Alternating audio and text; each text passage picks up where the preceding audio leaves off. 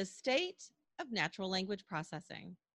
I'm Tanya Hall, and joining me is Dr. Aya Sofer, Vice President of AI Technologies at IBM Research AI. Welcome, Dr. Sofer. Hi, Tanya. Give us a brief summary of your background, especially as it relates to AI and natural language processing, if you will. Okay. Uh, I've been working in this area, generally speaking, of natural language processing and search and technologies and so on for over 20 years now.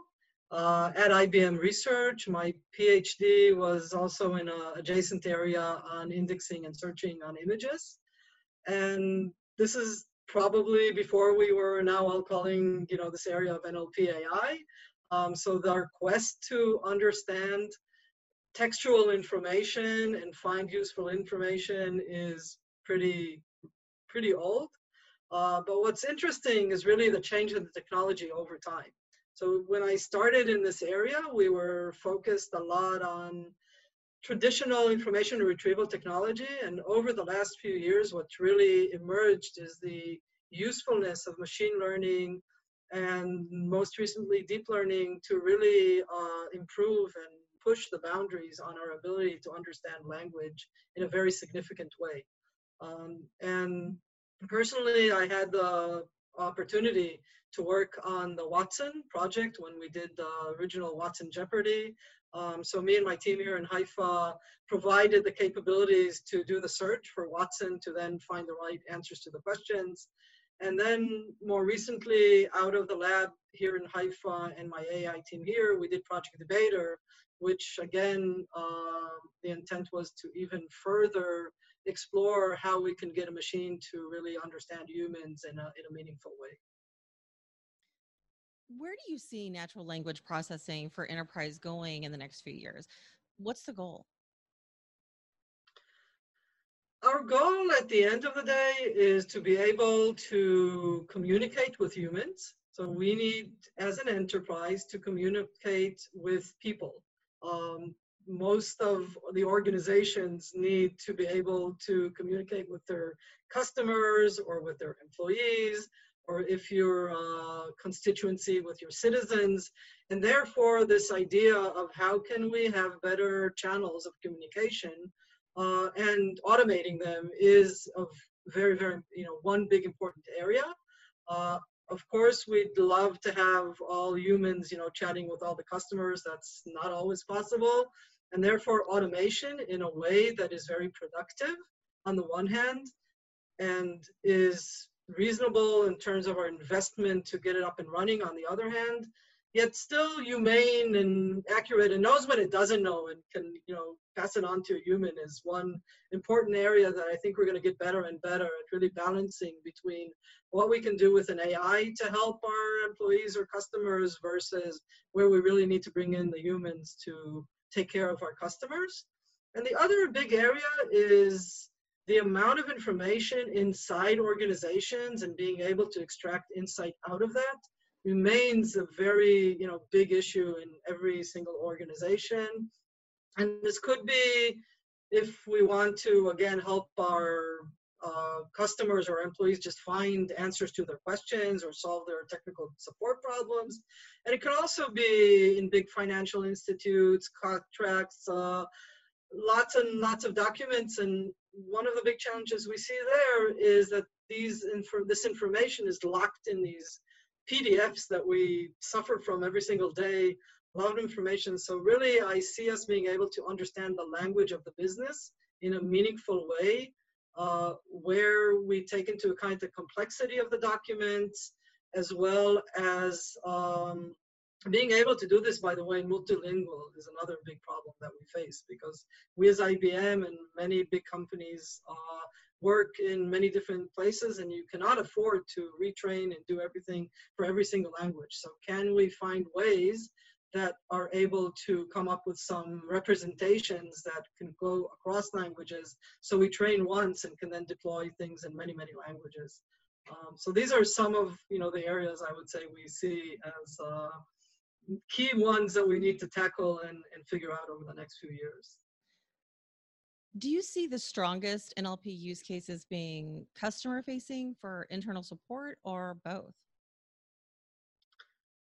I would say both. I think a lot of it is, I can tell you inside IBM as an example, we have many chatbots and these virtual agents that help us on some of our internal tasks, like an HR bot and a travel bot and things along those lines. But obviously, we want to also help customers who are coming to the IBM website, or our customers, the customers of IBM's customers help their customers. So working with many telcos, many financial institutions, insurance companies. So I believe it's both. Every organization needs to somehow help their own employees, but mostly it's about the customers and about people coming to the organization and needing to find information or to get technical support or to decide what they want to buy and so on and so forth.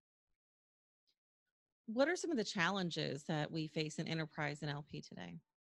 Okay, so I talked about, for example, one of the challenges was this idea, the fact that we have many multiple formats of documents. And in these documents, the information, by the way, is often hidden, not only in the text. So it's really not just understanding the language, but understanding the language of the documents. For example, you may have tables, you may have diagrams, you may have graphs, you may have figures.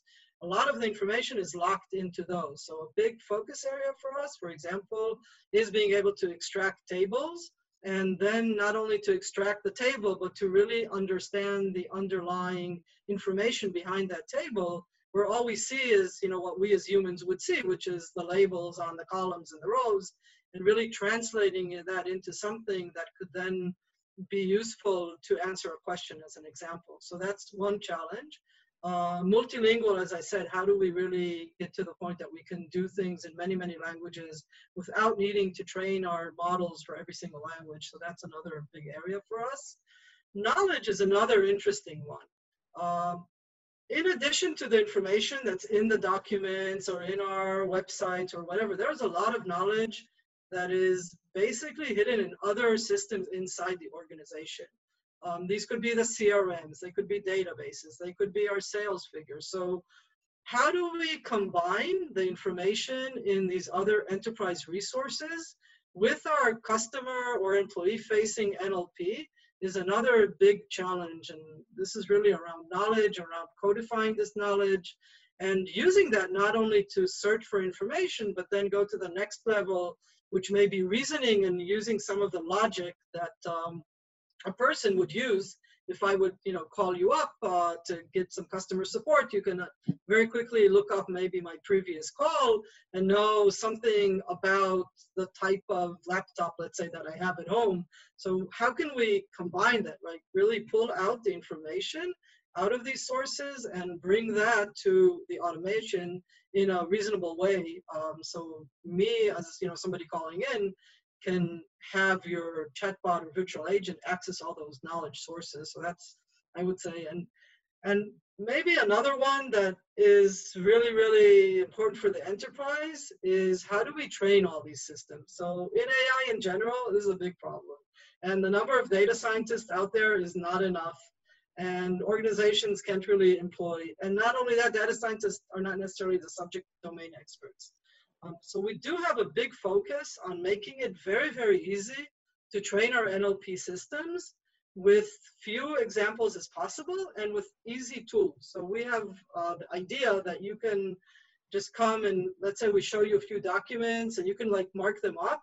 Our AI will go and do its own learning and training and maybe come back to you and say, hey, Tanya, here's another sentence. Can you tell me, whether this is, regulation 2345 that just came out or not? And, you'll tell me if it is or it isn't. Or maybe I'll show you a document and say, hey, can you just mark a few here? And then, send our AI and be able to take your subject matter expertise without actually turning you into a data scientist, and train our new NLP systems, improve them, and so on. And so these are, I would say, a few that we've outlined and kind of where we're focusing from a strategy perspective. What are some of the milestones that we should watch for to mark progress towards those goals? That's a good question. So we in IBM Research, we have a two-pronged strategy. So one part of our strategy is what we do external, and that is, in terms of our eminence and our publications and leaderboards and things along those lines. So maybe I'll give you one example that we did recently. Question answering is obviously a topic in NLP that people have been trying to solve for many, many years. And most systems that you see out there today, including the system we built for Watson, are question answering systems and open domain questions. And there's a lot of information. I mean, the whole web, there are many, many places you can train for that information. And we now have very, very large language models for open domain. But when you go into an enterprise domain, you don't have that information. And therefore, we really believe that we need to create these new data sets and leaderboards that focus more on the types of problems and the types of questions that you would want to answer in that domain. So to that extent, we recently released something we call TechUA. And this is an external data set and a leaderboard where we have posed the challenge of, okay, here's some really, really hard problems in question answering. And here are some questions and their answers. Like any other leaderboard, you have a dev test and a set and a test set. And by the way, not only that, you're now going to be like a typical enterprise customer. We're not going to give you hundreds of thousands of these examples. We're going to give you a few hundred examples because this is like the real world. And I think that over the next few years, we should see more and more work on trying to solve these more typical real world issues where you don't have that much training data, which means you need to do domain adaptation. You need to maybe train your models on that open domain data, but see how you can now use the little new data that I gave you to adopt your models to this new data. Also look at much longer questions and answers. So that, I believe, will be one area that I hope to see more progress. Also with some of the work we're doing now on neurosymbolic AI and being able to combine machine learning and deep learning with more traditional technology around symbolic AI and rules and logic and so on. So I believe the two of these things together, domain adaptation with neurosymbolic, will let us tackle some of these issues around question answering, for example, with fewer data sets and on much harder questions to answer, needing domain expertise. So, and the second area of focus for us is the product, right? At the end of the day, we advance the state of the art, we publish, we want the rest of the world to maybe worry more about the types of problems that we care about in enterprise NLP, and not only about the topics that people more usually will see them, which are more the personal assistants and the Alexas and the Siris of the world, which is what we will typically interact with on a daily basis. So we want to introduce the world to more of the enterprise NLP and get more researchers working on these. And then we want to contribute to the product. At the end of the day, we need to help IBM and really make sure that our products on the from enterprise NLP products are able to use our innovation.